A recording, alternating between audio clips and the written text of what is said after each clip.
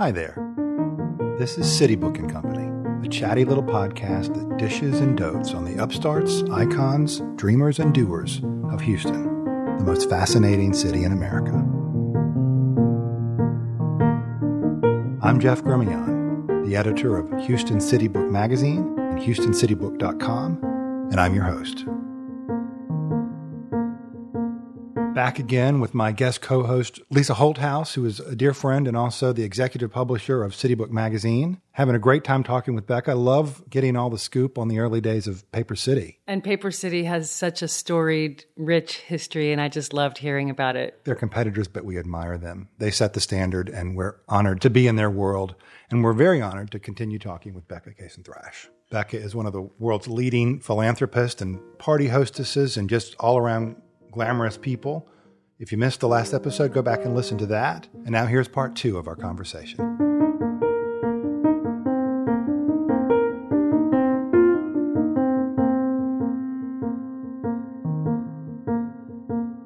When I first moved to Houston as a journalist to run another magazine here in town many years ago, before I met you, your reputation preceded you and the reputation of your parties preceded you. And one of the things I always heard about was that people would occasionally fall into the pool at your house.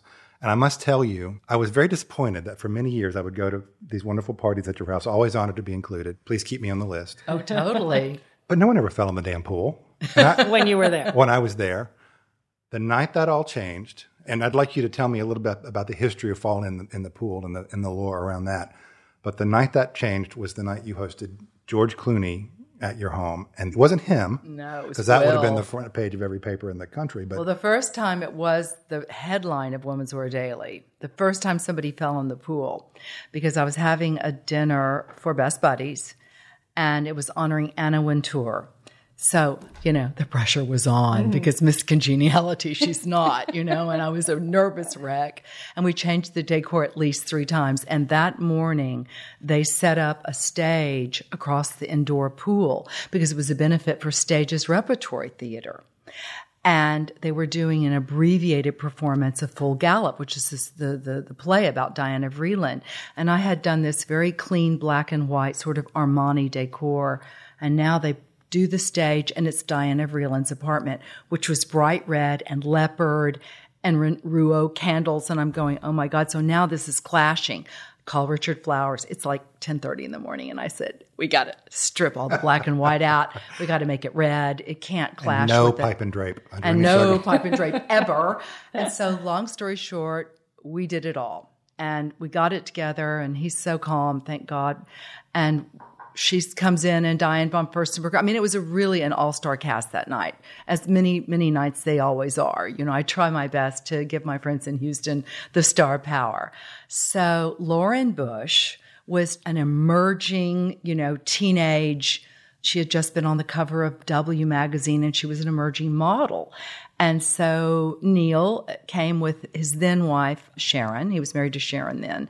And Lauren came, and she brought her darling high school friend, Lucas Somoza. And Lucas walks in, and the first person he sees is Diane von Furstenberg, and he's always just, been crazy about her. And then he meets Diana Vreeland, and he's just, he tells the story better than me, and he's so starstruck, and he's just standing there looking around, and he takes a step backward, and in he goes, splash, And so we whisked him up to John's, bathroom, and he was. And the pool, so listeners will know, it's indoors. Yeah. And it's sort of in the ballroom. Do you call it the pool room or the ballroom? But you often set the tables for the dinner around the pool. It's kind of like, to me, it's like a solarium, especially now it's like so filled with plants, but everything comes out, and we do seating around the indoor pool, which doesn't look like an indoor pool.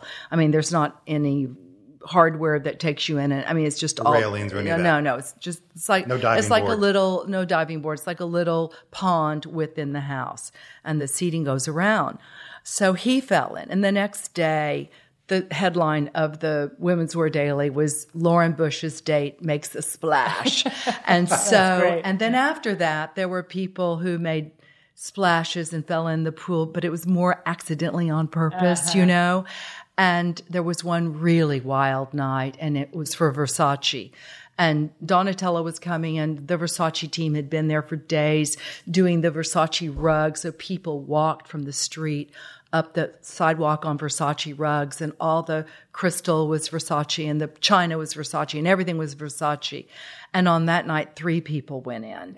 But back to the first night. So Lucas is the first one in, and he's mortified because he's, 15 years old. Right. And they take him up to John, the blow dry his, pants. And I mean, he was downstairs pretty fast.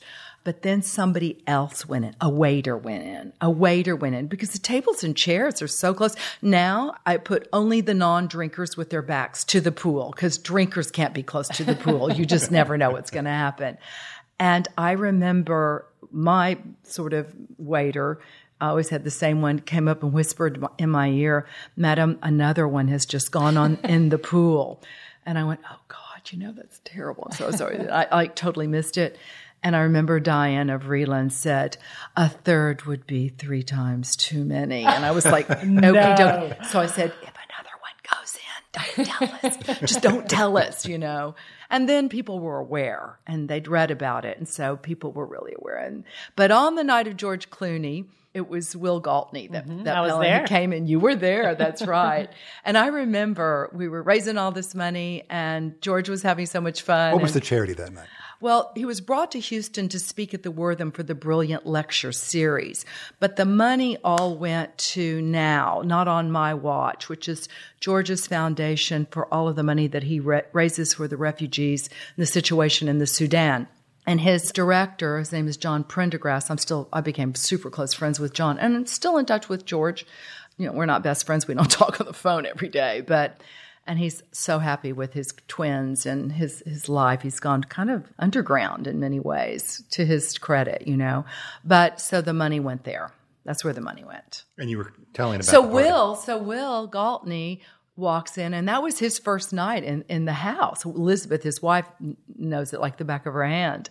And he accidentally fell in, and he was mortified. But it was so crowded that night. George Clooney, and at that time, he was the biggest movie star on the planet Earth. So people were calling to get last-minute tickets. And I remember telling Barbara Gamson, she said, "I've got one more." And I said, "Honey, I can't get another piece of dental floss in this house. I hate turning down the money for the charity, but I just can't see it anymore." So it was jam-packed that night. And so when we got him upstairs and got a pair of John's trousers, and we got him back downstairs, and I remember that we're talking with George, and we're standing in a bouquet, and he said to George, "I'll tell you what."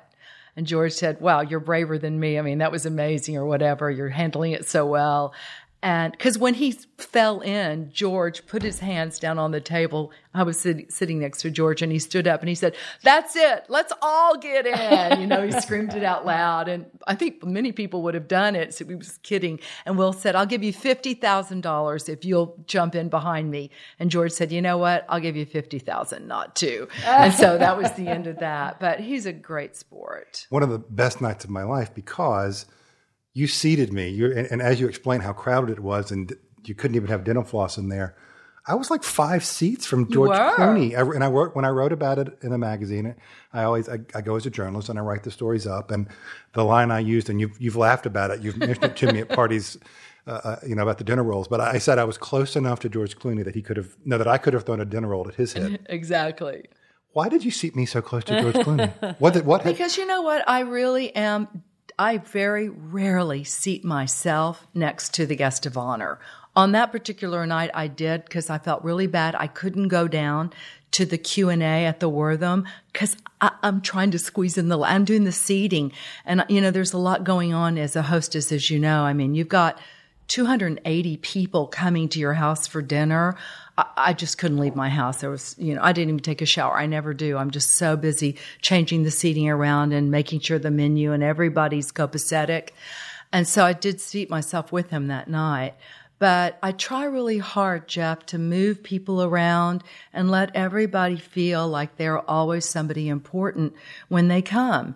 And so I try to do it in a really democratic way. I mean, when Kevin Spacey came, before Kevin's, scandal, I didn't even put myself at Kevin's table. I put you, Lisa, there. Mm-hmm. Remember? And then when he sat down, people. exactly. So I started off with two blondes, and then I next to him, and then he got up to talk, and then the two brunettes went. I mean, I really do try my very best to give everybody a chance to, and I always make sure that I walk around and have a very long cocktail hour, so everybody can talk to our special guests, and everyone can be photographed with them, whether it's Prince Albert or Duran Duran or George Clooney or Barack Obama or whoever. I mean, my God, over the years, it's been Tom Brady. Tom Brady.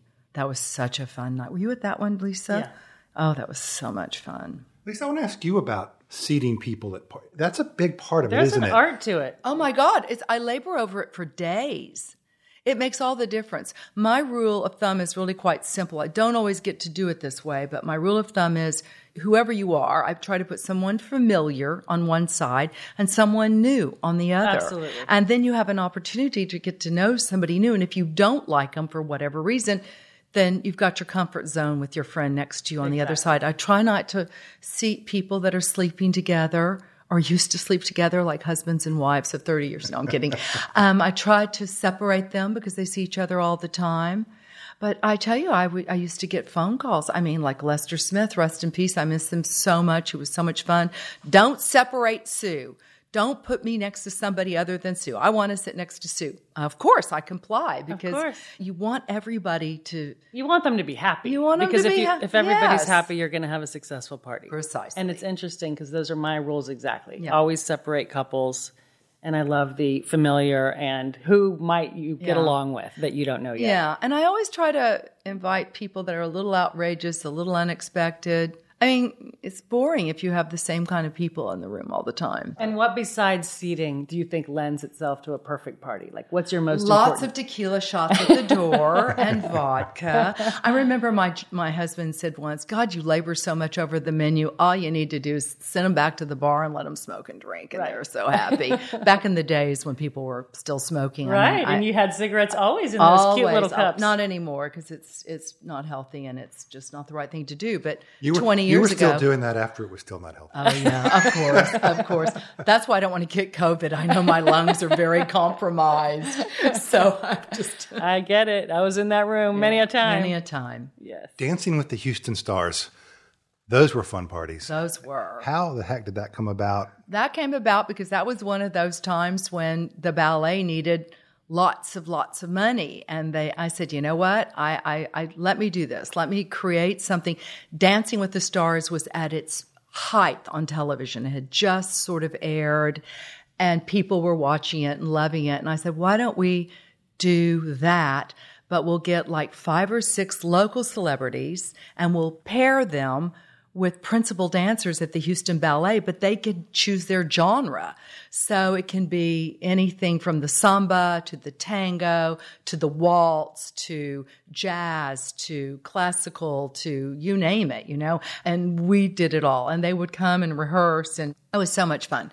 So we did 3 of those and then Over the pool, put a top over the pool many, many times for fashion shows, for concerts, I remember one Super Bowl party. We had Willie Nelson. He played at the end of the pool, and we did tables and chairs. Another time, we had Tom Brady. We did a football field with AstroTurf, complete with, what do you call it, the lines that mark the yards? There's a word for it. The lines that mark the yards, as far as, Those, as far as I'm concerned. That's right, but there's actually an athletic term for it. But, and then people around it. So, yeah, it's always... Who were the best dancers? What do you remember about all that? Phoebe won the first year, Phoebe Tudor. And she was, well, first of all, she's like you, Lisa. She's got those mile-long legs. I hate you both. That we're all friends is really, really questionable for me because I'm always telling Phoebe and Lisa, can you squat down? We have to take this picture together. Try to look short. Try to look shorter. Not that I'm short, but y'all are just so damn tall, But so she was out there, and I remember she said she had Cerrone put as many extensions in her hair. She said, I did everything I could to win this, and she practiced. And oh gosh, Cerrone did "Born This Way" to Lady Gaga had just come out with that song "Born This Way." which is a double entendre. A lot of people are born gay, you know. So, and he's gay. It's really, gosh, what was the first clue? Yeah. But I remember I go in the day before to get my hair colored, and his assistant, instead of doing color for people, she's gluing rhinestones on his shoes. And when he's out there doing his dance, those rhinestones were flying everywhere. I was afraid they were going to put somebody's eye out. But Lester was fantastic. Dominique Satsa was fantastic. Lynn Wyatt was fantastic. I mean, everybody, Mansour, Pat. I mean, everyone did it. It was so much fun. Wasn't there a singing one too? I did for the opera. We did singing with the Houston Stars. Yeah. And did Lynn sing Diamonds Are a Girl's Best Friend? Lynn sang Diamonds with a Girl's Best Friend, and Bobby Tudor sang Shenandoah. Remember that? That was so fun. And then some guy, and I can't remember his name, I hate myself, but he was a big donor of Houston Grand Opera, and he did show tunes, and he did a medley of show tunes, and he was really, really good, and he won. Anyway, it was fun. You've had amazing parties. So what's your favorite all-time standout, most successful in your mind?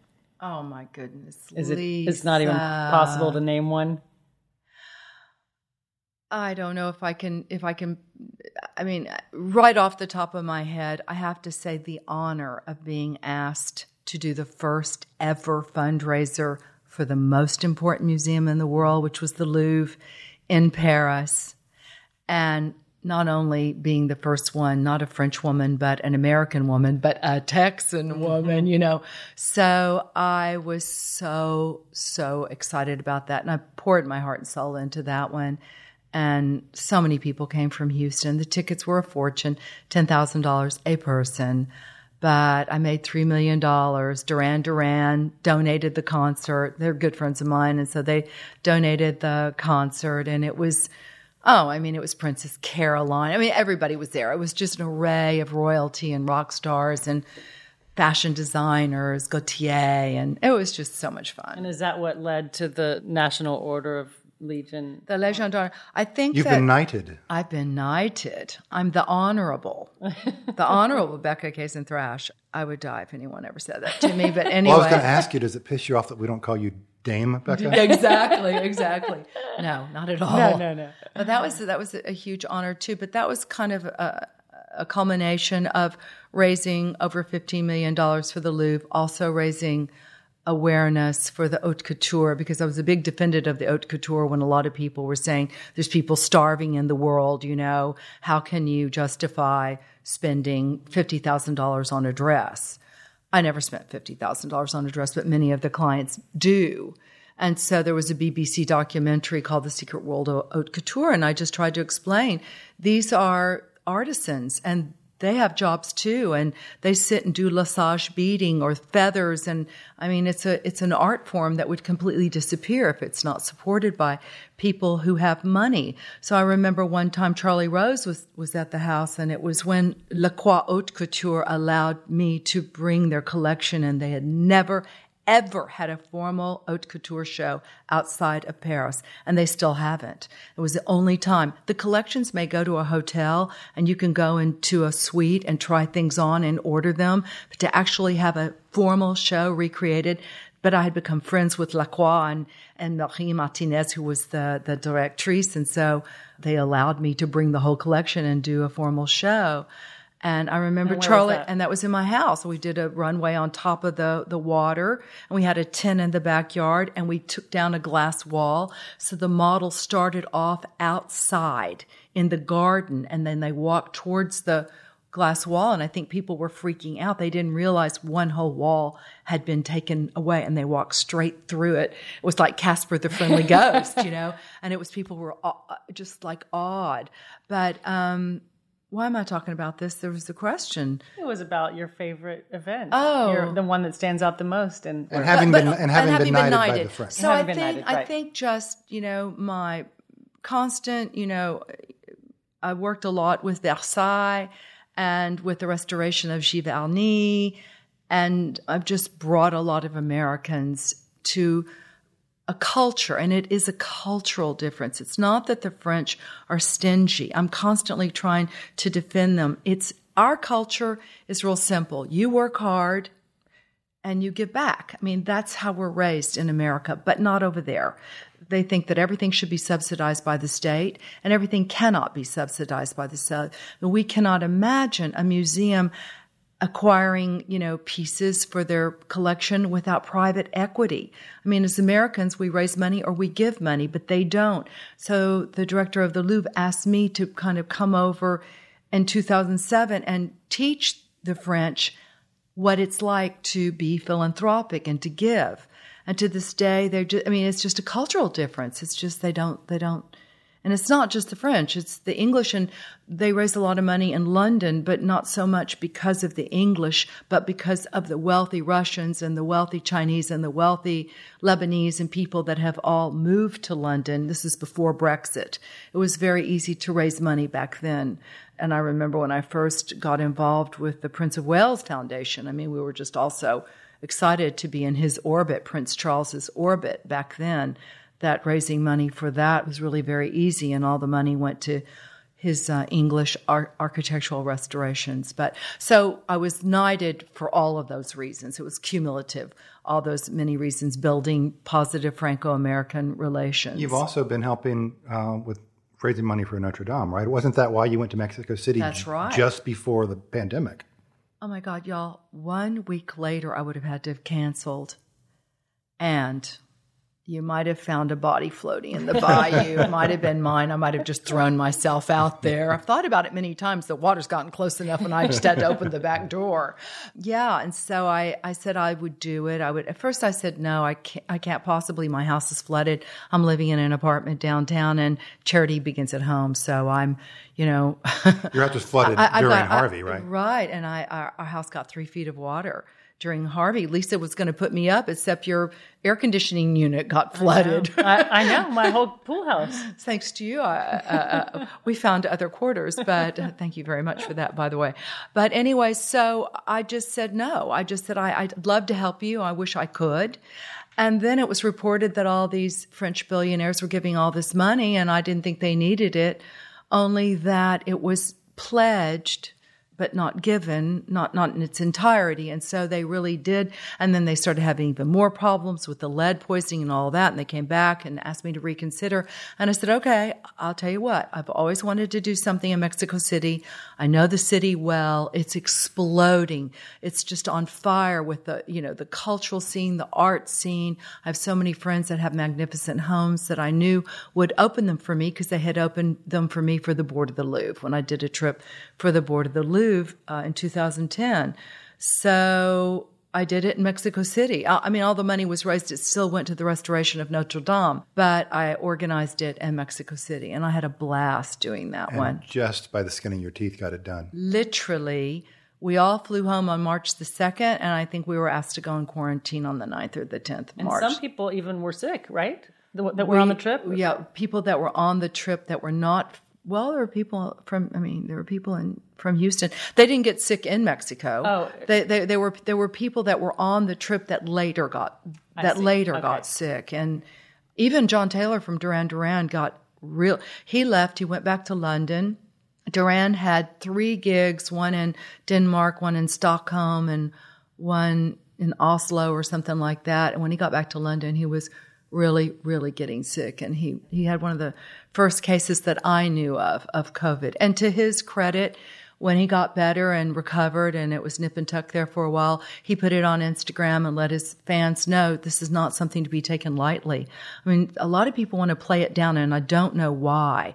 It's something that people should be aware of. A lot of people have had it and they've had very light symptoms, but other people, like I said, my friend's mother is coming off a respirator today, and she's been on a respirator for 30 days with no pre-existing condition, 78. And I don't think 78's that old, So, yeah.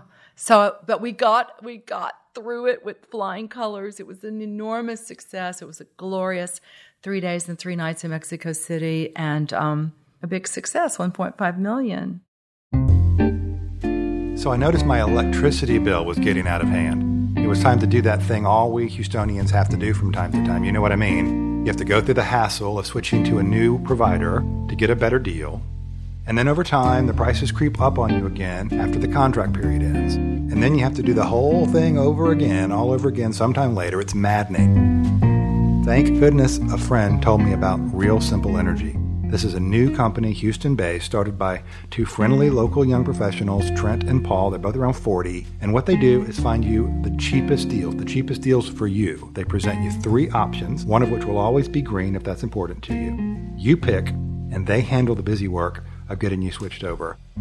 You will save a ton of cash. Most folks save around $500 a year. I actually think I'm going to save a little bit more than that. And the best part, when your contract ends and your prices start sneaking up on you, they get more cheap options in front of you again and do the whole process again and take care of you getting switched over the whole 9 yards. Nobody else does what they do. You will never pay for electricity again, never hassle with providers, only deal with Real Simple. Set it and forget it. Never worry about this stuff again and have peace of mind. Don't let the big providers take advantage of you anymore. Sign up and start saving today at realsimpleenergy.com. And if you use promo code CityBook, you'll get an additional $50 off your first bill.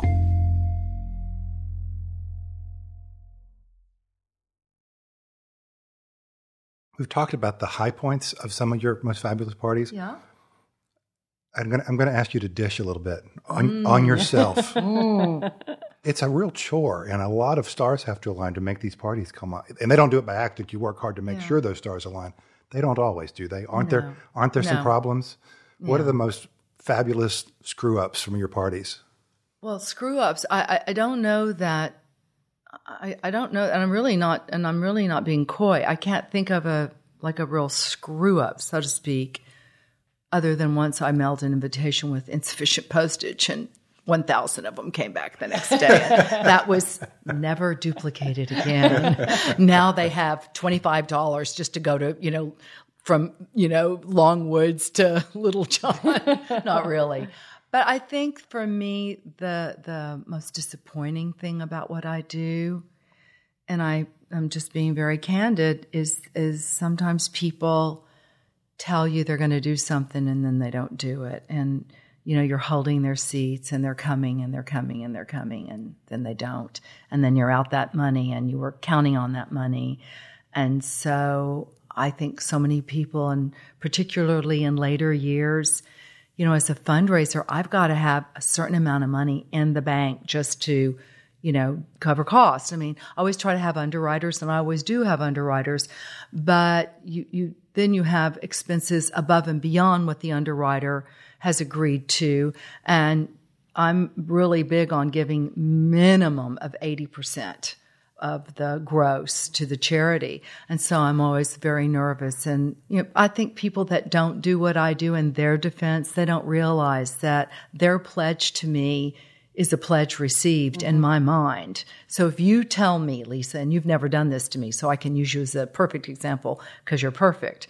But if you had said, Michael and I are definitely going to the Louvre, we're coming, and that's $20,000, I'm counting that. Sure. And then it gets down to the wire and I don't have it, I take it personally. I know I shouldn't, but I don't know any other way. All these things are very personal to me, and I'm reaching out to only, I curate these guest lists. I know every single person that's invited. And then sometimes you get down to the wire and you need extra people. And then you let your friends invite other people that they know. And I have had some problems with people that I didn't know. Mm-hmm. And that just happened in Mexico City. And I'll never name names. I didn't even know these people, but they just ended up just being real pains in the ass, and entitled and not happy with their seating. And I just don't want to, those are the things that are, but these things are not always rosy. They're just not. I mean, well, when I ask about things going wrong, I was thinking along the lines of like the time you had to go to Whataburger to feed everybody because we had so little food. Okay. Well, that's actually ended up being funny, except that it was this glorious night. Once again, I'm not going to say who was the sponsor, but it was just bottle after bottle of wine and champagne. And they brought in this Michelin star chef that gave everybody like 1 square inch of food, and people were drinking and drinking and drinking, and then they were starving to death. So tumbling into the pool. So I sent 2 waiters to Whataburger. We got pizzas in, put truffle oil on top, transferred them to silver platters, got rid of the paper, and just passed them all around. And people, I think, thought it was normal. I'll tell you the worst thing that ever happened. For the LaCroix thing, the wigs, the shoes, and the accessories got stuck in customs, and we never got them in time. And the LaCroix people that were here from Paris were freaking out because Mr. Lacroix insists that every mannequin go down exactly the way it went down the runway in Paris. We didn't have the shoes, we didn't have the wigs, and we didn't have the jewelry. And George Bush is the president. Neil Bush, the brother, was coming that night. I'm going like, Neil, do you think George can make a call? And Neil's like, if you think for 1 second I'm going to bother my brother, the president, for shoes and wigs and jewelry. And so we scrambled and called Mickey Rosemarin, and here came the shoes, and we scrambled. Lenny Meadows. I mean, and that was down to the wire. And it's always something like that, though. That's not one or two. It's always something like that. In Mexico City, the Grand Nuit was going to be in Chapultepec Castle. It was going to be in Chapultepec. It was on the invitation. I'm ready to send it out, and I'm down there for the final trip. And they said, the Minister of Culture wants to have a meeting with you. And okay, fine. I have the meeting with the Minister of Culture. You can use Chapultepec Castle. However, there's a few restrictions. There can be no auction. What? What do you mean there can be no auction? You can't raise money for a cathedral in Paris. We're still trying to, open the cathedrals from the last earthquake. So there can be no auction. There can be no band. And there can be no dancing, and you must leave by 11 p.m. I went, leave by 11 p.m.? The Mexicans won't even get there till 10:45. Right. I mean, are you crazy? And so then I had to scramble. The invitations are ready to go. They were electronic, thank God. And I saw in one day 10 venues, chose one that was so much better, even so a door closes, a window opens, chose one that was really even better. The Casino Español, which is a historic, fabulous building downtown. And we were off to the races. But, I mean, my heart was pounding. I walked out of that meeting with the Minister of Culture going, you're telling me I can't have an auction? My 60% of the revenue comes from the auction. I mean, I get expensive things. So anyway. God, are you not exhausted? When are you going to rest? I am exhausted. So I've rested during COVID, and I'm over it. I'm ready to get back to work. Really? I'm ready to take on a new project. And do you have something on the horizon? No. Not yet? No, because no one, there is nothing on the horizon for anyone. And I just feel so badly with what this has done to everybody, to the nonprofits, But you're so creative and think outside the box. What do you want to say to all these organizations that can't have a big giant event? It can't just be, let's all have virtual events. I know, but that's all that people are doing right now. You get all dressed, like the Emmys, you get all dressed up in your living room to be by yourself and with your popcorn. I don't know. I don't know what's going to happen. I have to believe that surely by 2022 we'll be back on track. I hope. One last question for you. Sure. Yves Saint Laurent once said, fashions fade, style is eternal. What's the difference between fashion and style for Becca Case-and-Thrash? Well, fashion comes and goes, and trends come and go. But whatever your style is, you should be true to it, no matter who you are. And that's eternal for you. And you can't really define style because it's ambiguous and vague. And what Lisa's style is not my style. But if it's good, it's good. And if it's good forever, And so Saint Laurent was right on when he said that.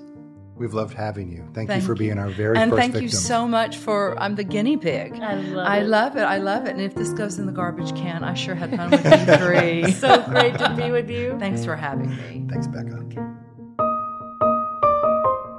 City Book & Company is a production of City Book Media and Milieu Media Group. This episode was produced, edited, and mixed by Luke Bronner. The music you've heard in this episode was licensed from Blue Dot Sessions. Artwork is designed by Patrick McGee. You'll find links to follow us on Instagram, Facebook, and Twitter in the show notes. Visit HoustonCityBook.com for the latest news and notes on the most fascinating city in America. With interest rates being as low as they are, like so many other Americans, I recently refinanced my home. I shopped around a lot of the big national mortgage companies and the big banks, and I thought I'd do myself the favor of checking out a local Houston-based company too. I was delighted when Envoy Mortgage not only found the best deal for me, but made it all so easy. Nice Houston folks held my hand through the entire process, most of which I was able to do from my house.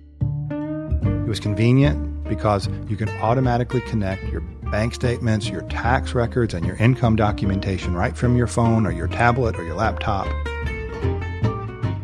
You don't have to worry all the time about how it's going as the process goes along because you get updated on each step of the process and receive video guides and helpful articles along the way. And it's pretty darn fast. Envoy's loan origination and underwriting is all done under one roof, which means your loan moves quickly. Envoy can help you whether you're buying a new home or refinancing.